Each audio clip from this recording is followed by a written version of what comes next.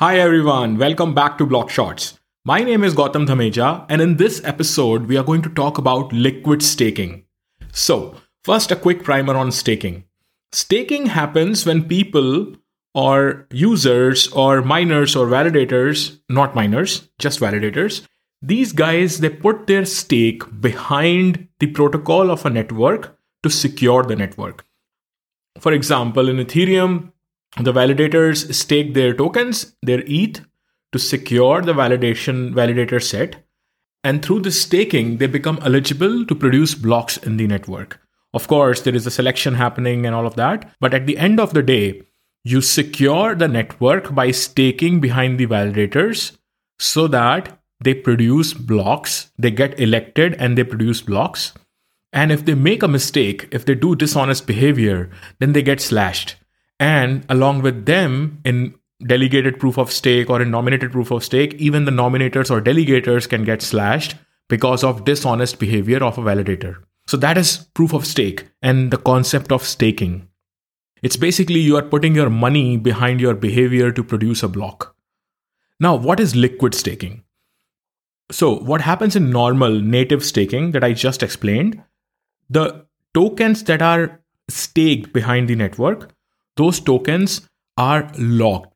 Now, those tokens are locked because of the primary reason that if any slashing happens, if the validators do a wrong behavior, then the slashing can happen through the locked tokens. If those tokens are not locked, if they are just free, then people can just use them anywhere and there is no point of actually staking, right? So when native staking happens, tokens are locked. They cannot be used.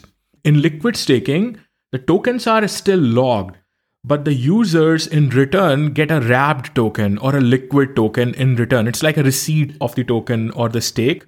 Or you can say that it's basically a representation of the stake tokens as in the form of a liquid token, but it is not the same thing. It could have the same value, but it's not the same thing.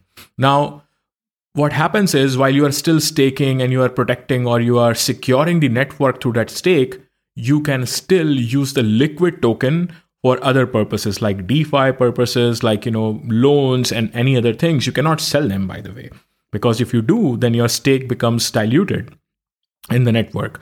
So you can use that liquid token for DeFi purposes for any other thing except for selling. And when the ending period comes, when you want to remove your stake, then you give back the liquid token and you get back your native token. So this is what liquid staking is. It just allows for stake tokens to be used while they are still staked in form of liquid tokens. Now, there are some advantages and disadvantages of liquid staking. The first and the obvious advantage is just that, you are not locking your tokens. You can still use them in DeFi purposes.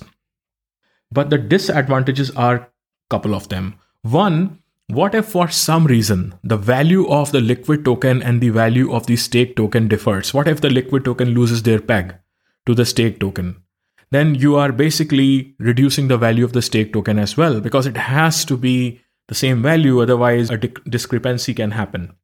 The second disadvantage is when a slashing happens on the native token because of dishonest behavior of a validator, then you can lose your liquid token as well. Of course, it's a one-to-one relationship.